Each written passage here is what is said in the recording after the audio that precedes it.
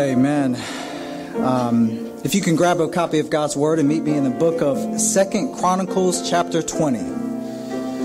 2 Chronicles chapter 20. And as you get ready to turn there, let me open us up in a word of prayer and we'll get into God's Word. Lord, listen to your children praying. Heavenly Father, we ask that as we lift up your word at this very time, in this very hour, we ask that you would speak, O Lord, as your children are listening. Lord, you know what we stand in the need of. And Heavenly Father, we ask that you would, by the power of your Holy Spirit, Lord, unlock your truths to your children this moment. Heavenly Father, what we cannot see, we ask that you would show us. What we do not know, we ask that you would teach us. And what we are not now, O Heavenly Father, by the mercies of Jesus Christ, we ask that you would make us. In Jesus' name we pray. And the church said amen. Amen. And amen. 2 Chronicles 20, a wonderful passage, a hidden passage. But as you make your way there, still here, a couple of pages turning, we're in a series entitled Enrolling in the School of Prayer, where we're just observing and meditating upon some passages in the Bible, some prayers of the Bible, and prayerfully to really enliven our prayer lives. Amen? Amen.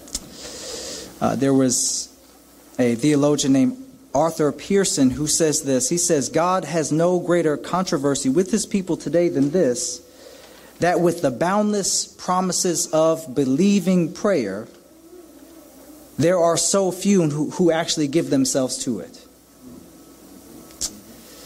But church, if we want to be a healthy church, if we want to be a Christ-like church, if we want to be a missional church, a disciple-making church, a city on a hill, the light to the world, we must fundamentally be a praying church. Amen? Amen.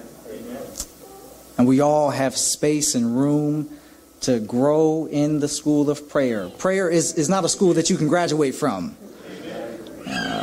Some thought they had opted out. You don't realize you're still in it. Because it's when it gets tough. We naturally pray, don't we? But you ought to know how to pray before it gets tough. 2 Chronicles 20, you there? We'll just read the first 12 verses. I was hoping to get further. I could not. But we'll see what the Lord has to say to us this day. 1 through 12, it reads as this. After this, the Moabites and the Ammonites, and with them some of the Meunites, came against Jehoshaphat for battle. Some of the men came and told Jehoshaphat, a great multitude is coming against you from Edom, from beyond the sea, and behold, they are in Hazazon Tamar, that is En-Gedi. Then Jehoshaphat was afraid and set his face to seek the Lord, and proclaimed a fast throughout all Judah. And Judah assembled to seek help from the Lord. From all the cities of Judah they came to seek the Lord. And Jehoshaphat stood in the assembly of Judah in Jerusalem and the house of the Lord before the new court and said, O Lord, God of our fathers, are you not God in heaven? You rule over all the kingdoms of the nations. In your hand are power and might, so that none is able to withstand you. Did you not, our God, drive out the inhabitants of this land before your people Israel, and give it forever to the descendants of Abraham your friend? And they have lived in it and have built for you in it a sanctuary for your name, saying, if disaster comes upon us, the sword, judgment, or pestilence or famine, we will stand before this house and before you, for your name is in this house, and cry out to you in our affliction, and you will hear and save.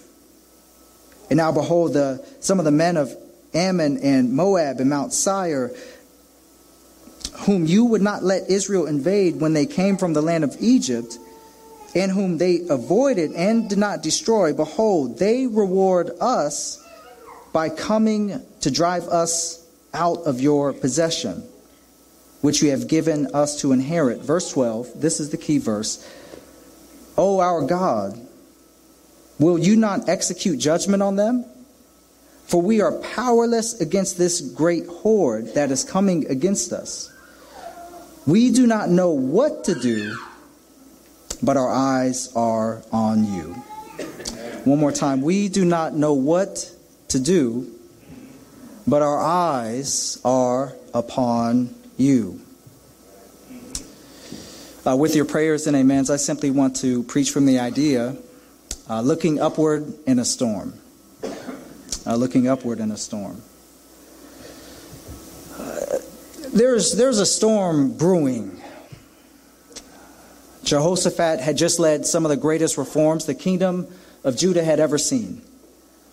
But now, as the curtains raise, it's a dark time, it's a stormy time, it's a turbulent time, it's a difficult time, it's a dangerous time, as the thunderous clouds had been gathering and accumulating on the horizon, and now they're descending upon the kingdom of Judah.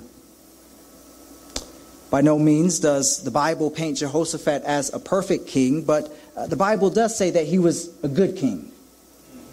The Bible tells us that Jehoshaphat was a drum major for righteousness. By turning the people of God from seeking Baal and Asherah back to seeking the Lord their God.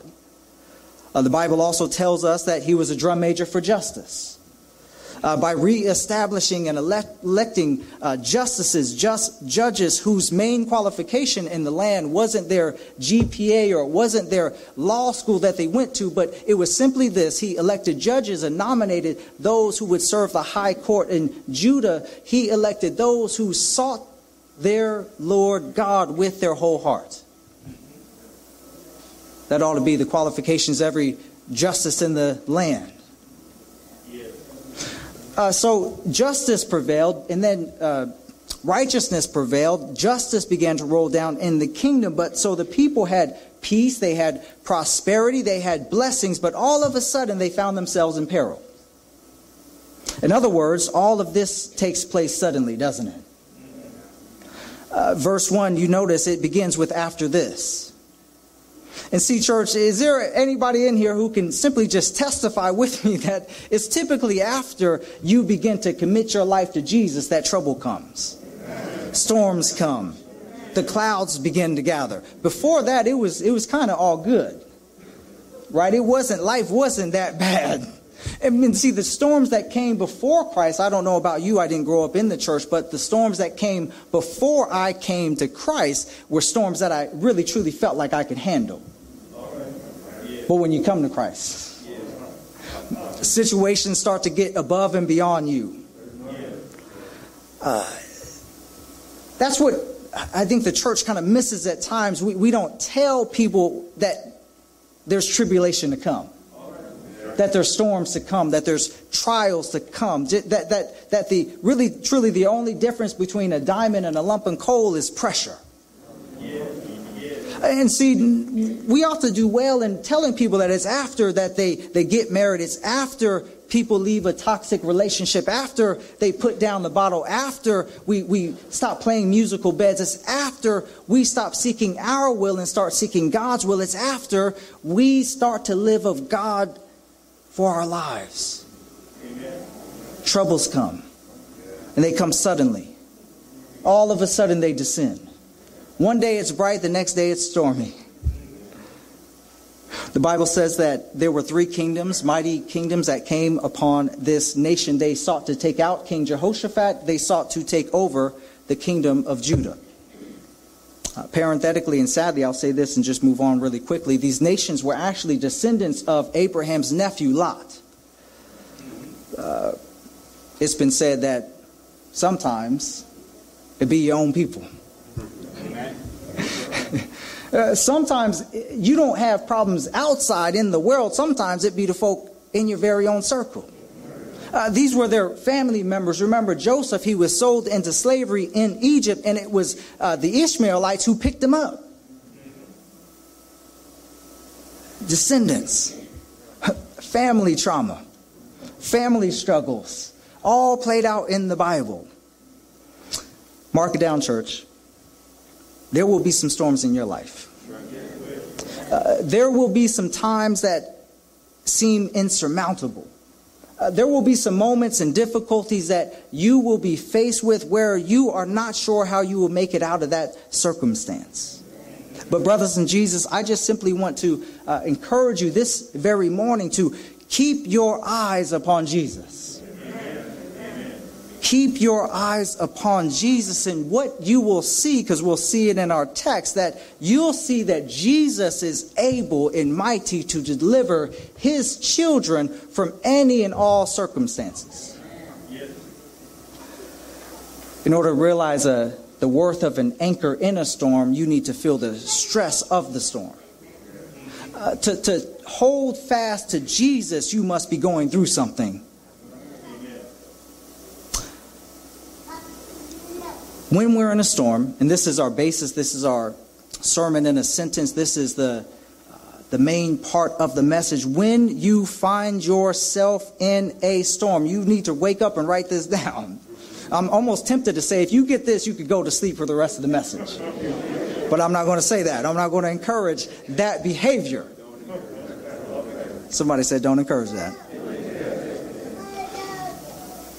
When you find yourself in a storm, we ought to do what the people of Judah did. They don't look out. They don't look about. They don't look within. They just simply look up. In other words, church, if God is on your side, it don't matter what you have against you. You're going to be all right. You will be all right. Verse 3, we're told that after the intelligence report that Jehoshaphat received, the Bible says he was afraid. And do you see that? He was afraid. I don't know about you, but that gives me some great comfort. And see, he's a king. He had previously marched fearlessly into battle. He had, by God's grace, transformed the entire nation back to serving the Lord. And in other words, he dealt with some church folk regularly. He got the church folk to come back to church. He's bold, he's courageous, but then the Bible says that he was afraid. And beloved, sometimes there are some fears and some situations in our life, and they actually aren't unreasonable to be afraid. You actually ought to be afraid. It ought to awaken us to the reality of the circumstances. Amen? He was afraid. And I don't know about you, but sometimes, church, life can get close to you. Life is sometimes like a crowded metro on the red line before the pandemic after work. It can just seem to be feeling like it's crowded in upon you. I don't ride the metro. I never really loved it, so I'm just going off of what I heard. It's true. But see, life has a way of testing your mettle, doesn't it? Life has a way of showing us in a storm where our foundation really lays. Jesus says there are those who hear his words, and they're like a wise man who built their house upon a rock, and the winds came and the rains blew, and the house was still there because it was built on the foundation. Then Jesus says, those who hear my words and do not hear my words, you don't receive my words, they're like a foolish man who built his house on sand. The winds came and the rains blew, and the house just crumbled. It went away. It went down and perished completely. But beloved brothers and sisters, the point is simply this. You can choose whatever material you want to choose. You can go to Lowe's, Home Depot, wherever you want to go. But see, you can't choose what type of storm you're going to get. You better make sure your house is on that foundation, that solid rock. All other ground is sinking sand, says the psalmist. But he's afraid. There's danger. There's alarm. Life comes close. It gets near. And my question for you this morning, what keeps you up at night? What burden are you faced with this morning? Third question is, have you looked up? Have you looked upward in the storm? But notice that there's not a period after Jehoshaphat was afraid. That's good news. It doesn't stop there. It says that he was afraid. There's not a period, but a conjunction, and. And look with me, it says, and he set his face to seek the Lord. Meaning he didn't stop with his fear, but he proceeds in spite of his fear. And see, I used to think as a young deacon, as a young leader in the church, I used to think that fear was something that we ought never have. That something that you were just not spiritual if you truly had it. And so I used to think that courage was the absence of fear. But what I'm learning now is that courage is actually the presence of fear and still moving on by faith in spite of the fear. That's courage. He has fear, yet he set himself to seek the Lord his God. Come on. Fear can send you in one of two directions. Fear in your life can send you away from God or can send you towards God.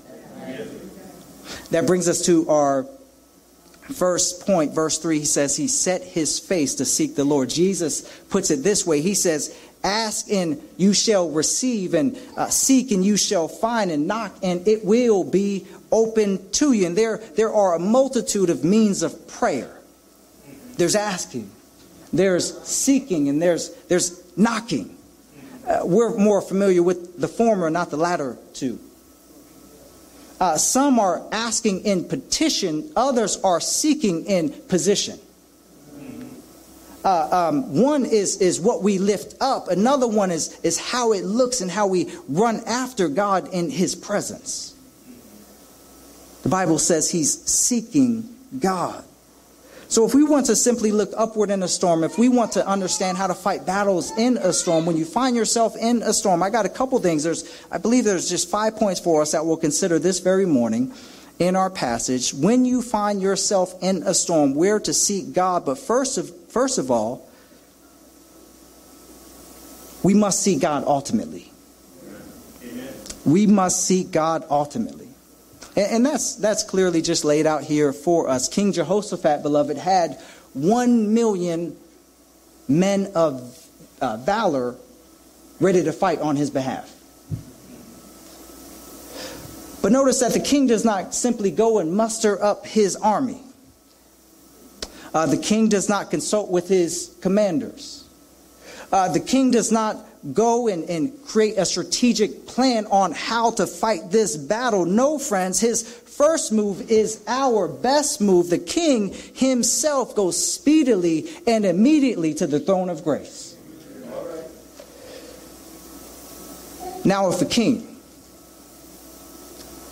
who had a kingdom, who reformed the kingdom, who transformed that kingdom, went to a greater king, how much more ought we to go to that king too? I just need some help this morning. I told you I need some help. Here's the point. Prayer ought not be our last resort, but our first response. See, it's tempting though, isn't it? When trouble comes, to begin to lean on your own understanding. Y'all in here today, y'all look good. Y'all probably smell good. You talk Bible pretty good. You know a little something, know a little bit of scripture. You got a pretty good job. You got a good retirement package, and you got a good plan. And when you go to work and you accomplished, and you got degrees on your walls and all that good stuff. It's tempting to start leaning on what we've accomplished. But let me warn you. Peter had his eyes on the storm and he sank. Moses had his eye on the people and he failed. Elijah had his eye upon himself and he was depressed. In other words, church, all of them were in the presence of God, but none of which had their eyes set upon the Lord their God. Jehoshaphat looked away from his position, his prominence, his name, his total priority, and his predicament was solely that he was going to seek first the kingdom of God. Brothers and sisters, when you're in a storm, you too need to seek first the kingdom of God. Proverbs 18:10 says it this way, and the Lord, the name of the Lord is a strong tower, and the righteous run to it and are safe.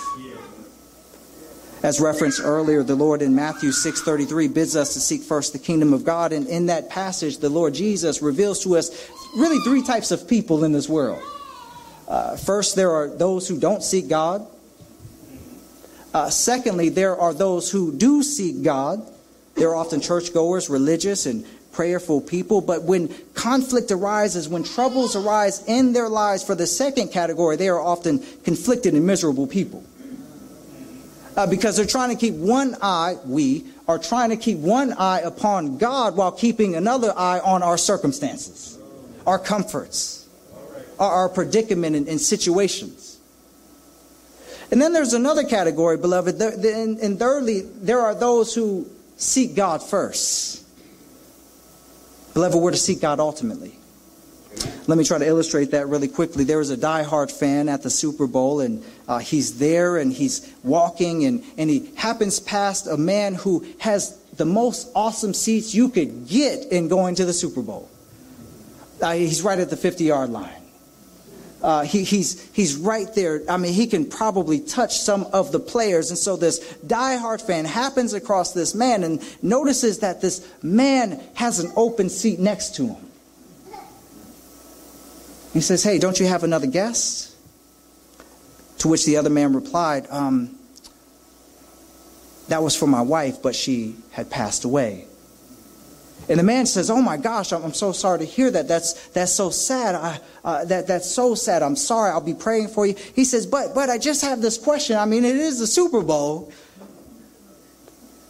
I'm surprised that not a family member, a friend, a neighbor, a church member, that nobody wanted to come out and pick up that ticket and just join you and sit next to you and to comfort you and have a good time at this game. These are awesome seats. The man responded, I can't believe it either. I simply don't understand it myself. They all insisted on going to the funeral. All right. Now I get it. Now I get it. Yeah, I get it. Michelle, you with me? Okay. In other words, church, he loved his wife, but not ultimately. All right. Y'all gonna make me work today.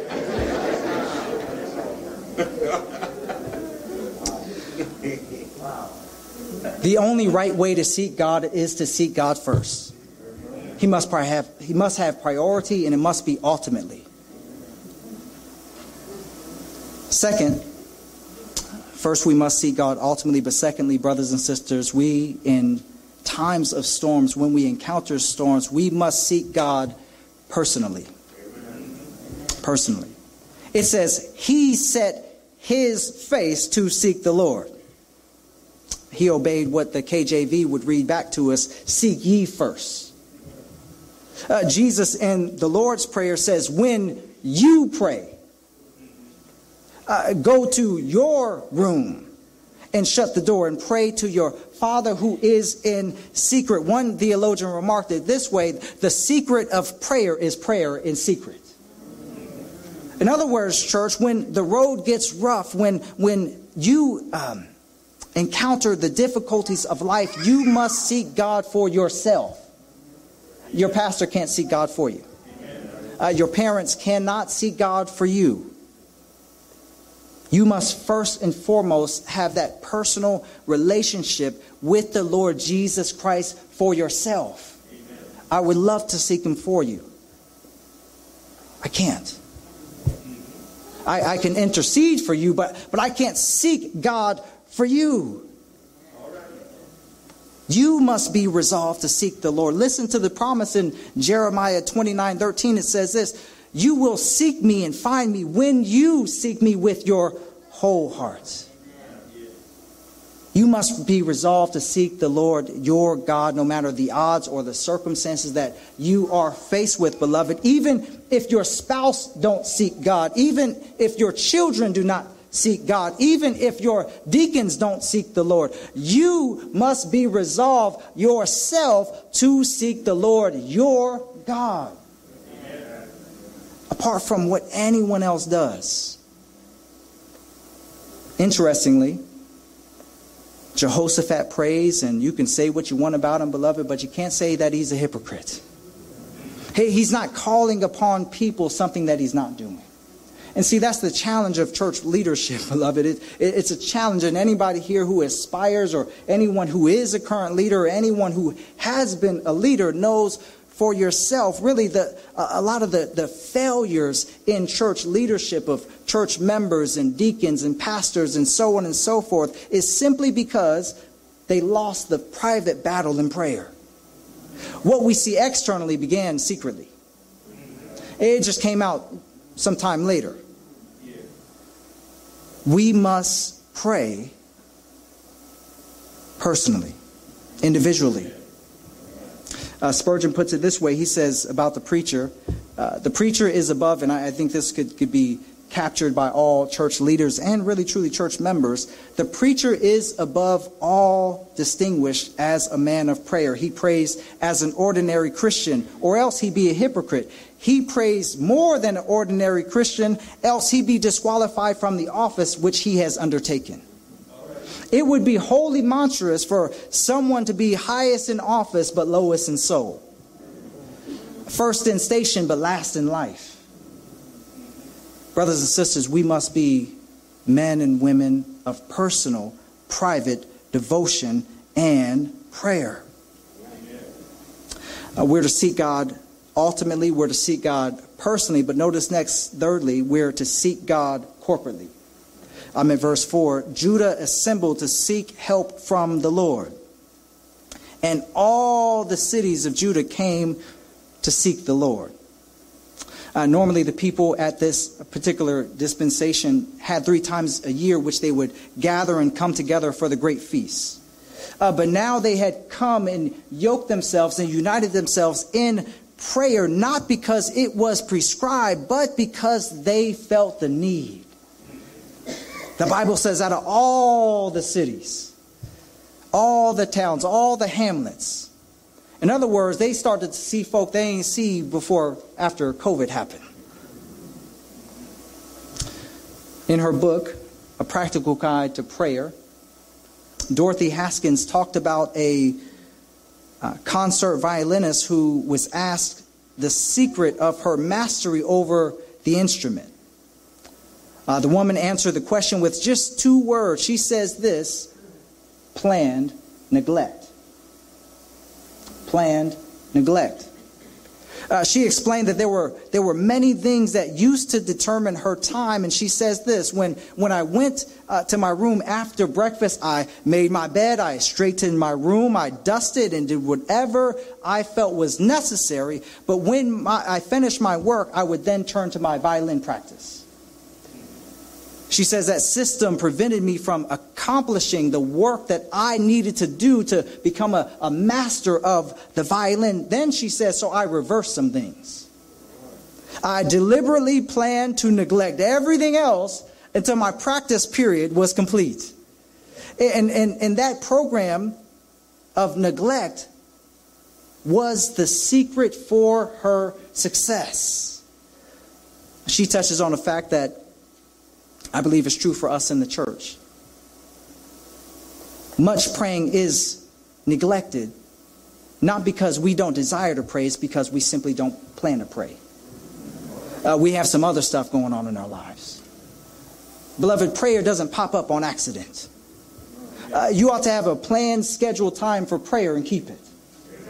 Jot it down in your calendar. Talk to Siri. That's what I do. Talk to Siri and say, Siri, this is my prayer time. Block off any notifications. Write down a list of people you ought to pray for. Write down some concerns that you may be able to remember what you ought to pray for so your mind doesn't drift. an enemy of prayer can be solved if you and I, church, simply deliberately neglect some other things. But if God be God, I think those other things ought to be undone. We ought to make it a priority to pray.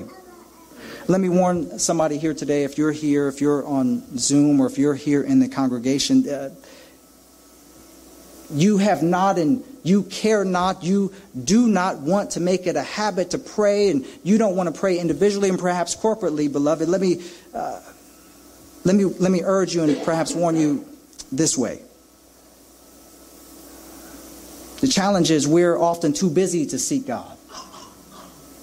We're too tired to seek God. We're too preoccupied to seek God. We're too self-sufficient to seek God. We're too sleepy sometimes to seek God.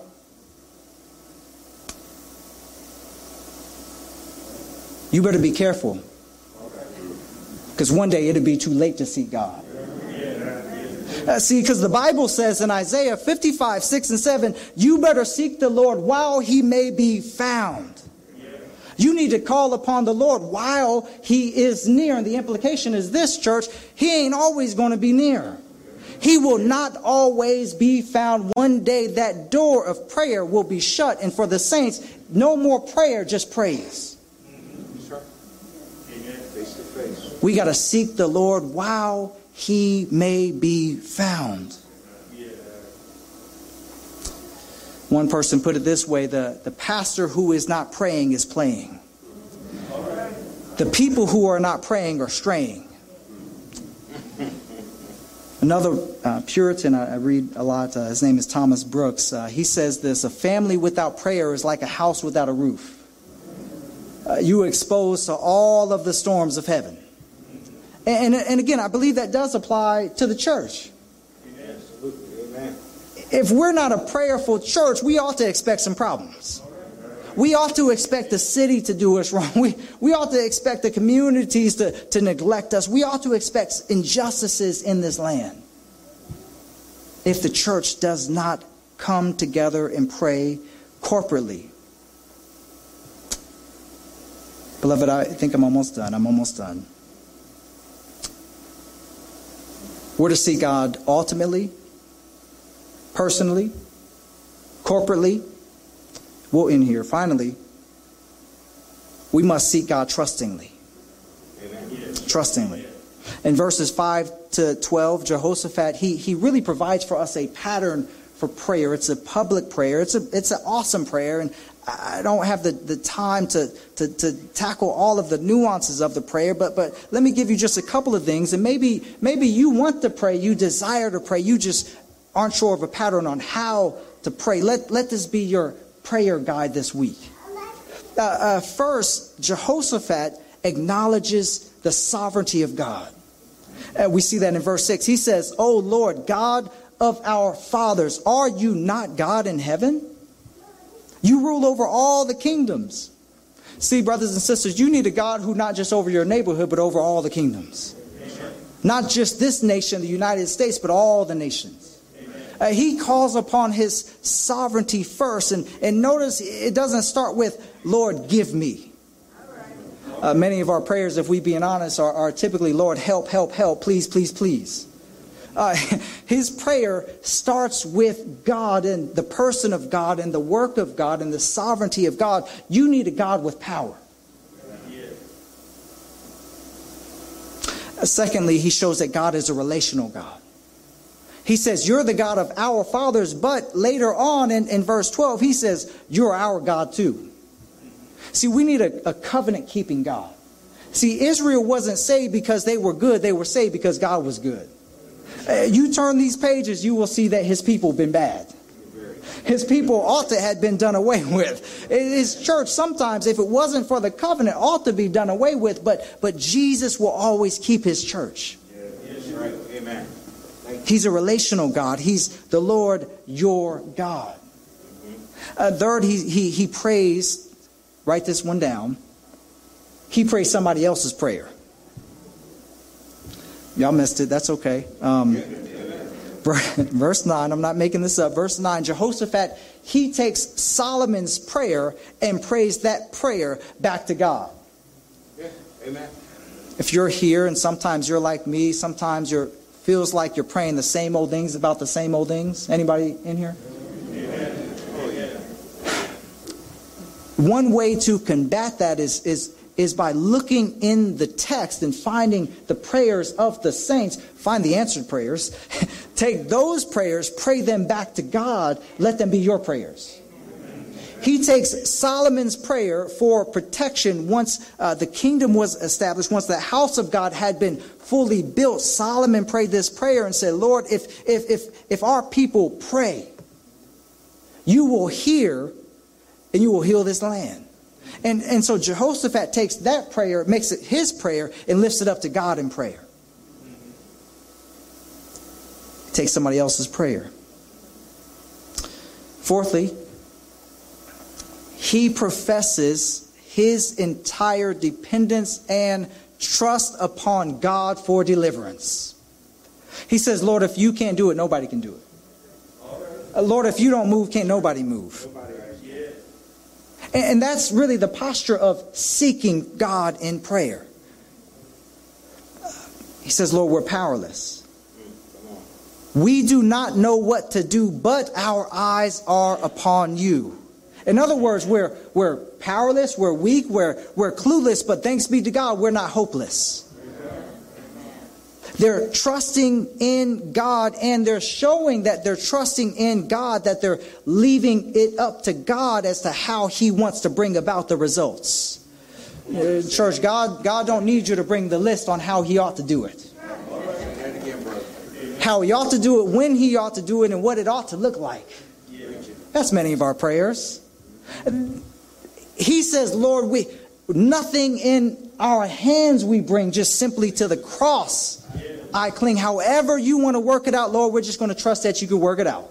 Lord, we're going to thank you anyhow about whatever happens, Lord, whether you deliver, whether you don't deliver. They like the Hebrew boys who go up to the king and they say, the Lord can deliver us, but even if He don't, we ain't going to bow down to you. So it is what it is. They're saying, Lord, it is what it is. And we ought to have open hands when we pray so that we can receive what God is trying to give to us. Amen. Imagine a child going to their loving parent asking for something, a good and awesome gift, with their hands closed. How are you going to receive it? And see, oftentimes that's just simply how we go to God in prayer.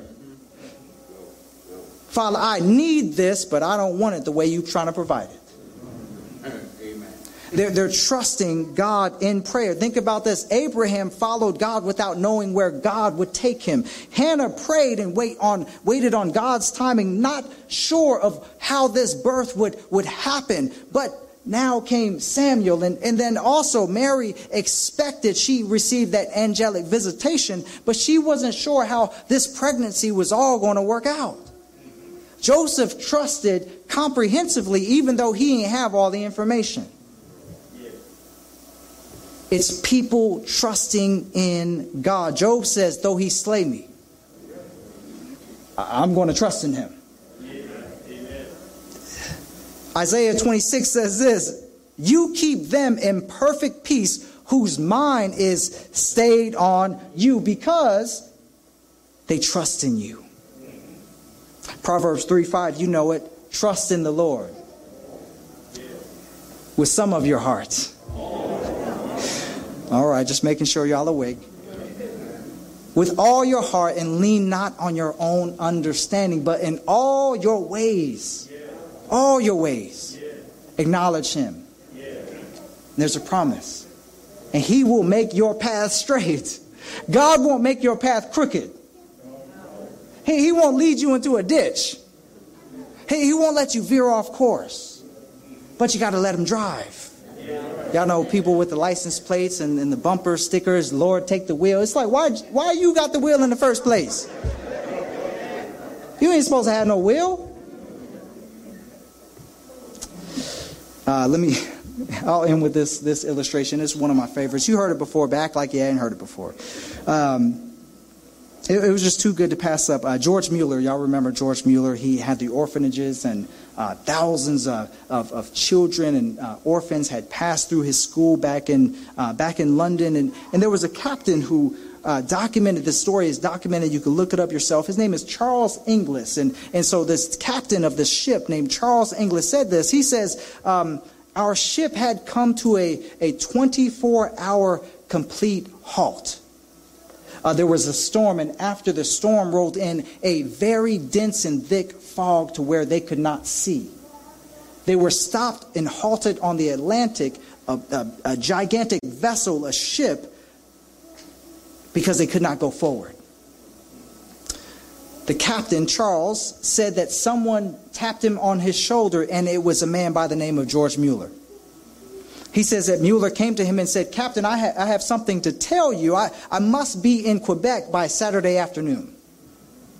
The captain said, but that's impossible. George Mueller said, well, very well. If your ship can't take me, then God's going to have to find another way to get me to Quebec. I'm willing to help you, Mr. Mueller, but as you can see, I'm helpless. What do you suggest? And Mr. Mueller said, let us go down to the chart room and pray about it. The captain said, I looked at this man and I thought to myself, what lunatic asylum is this man from? This man is crazy. Then he says this, Mr. Mueller, do you not see how dense the fog is? To which Mueller replied, Captain, my eye is not on the fog. My eye is upon God. He said, let's pray.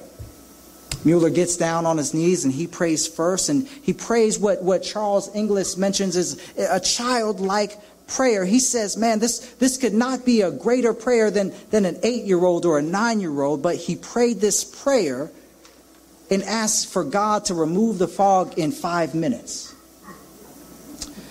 Mueller arose. He finished praying, and the captain, Charles, was about to get down and pray. Mueller put his hand on his shoulder. He said, no, don't pray. He said, why not? Mueller said, because I've already prayed and I believed and my God heard my prayer. You don't believe, so it ain't going to do us any good if you pray.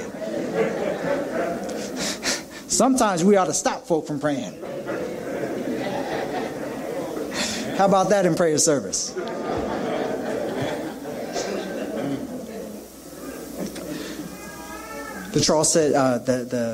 The captain, Charles, said, I looked at Mr. Mueller, and Mr. Mueller looked back at him and says, Captain, I have known the Lord my God for 40 some odd years, and he has never failed me yet. I have never once not gained an audience with my king.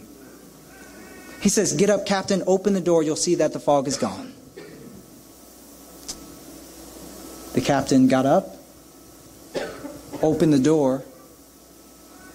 Fog is gone.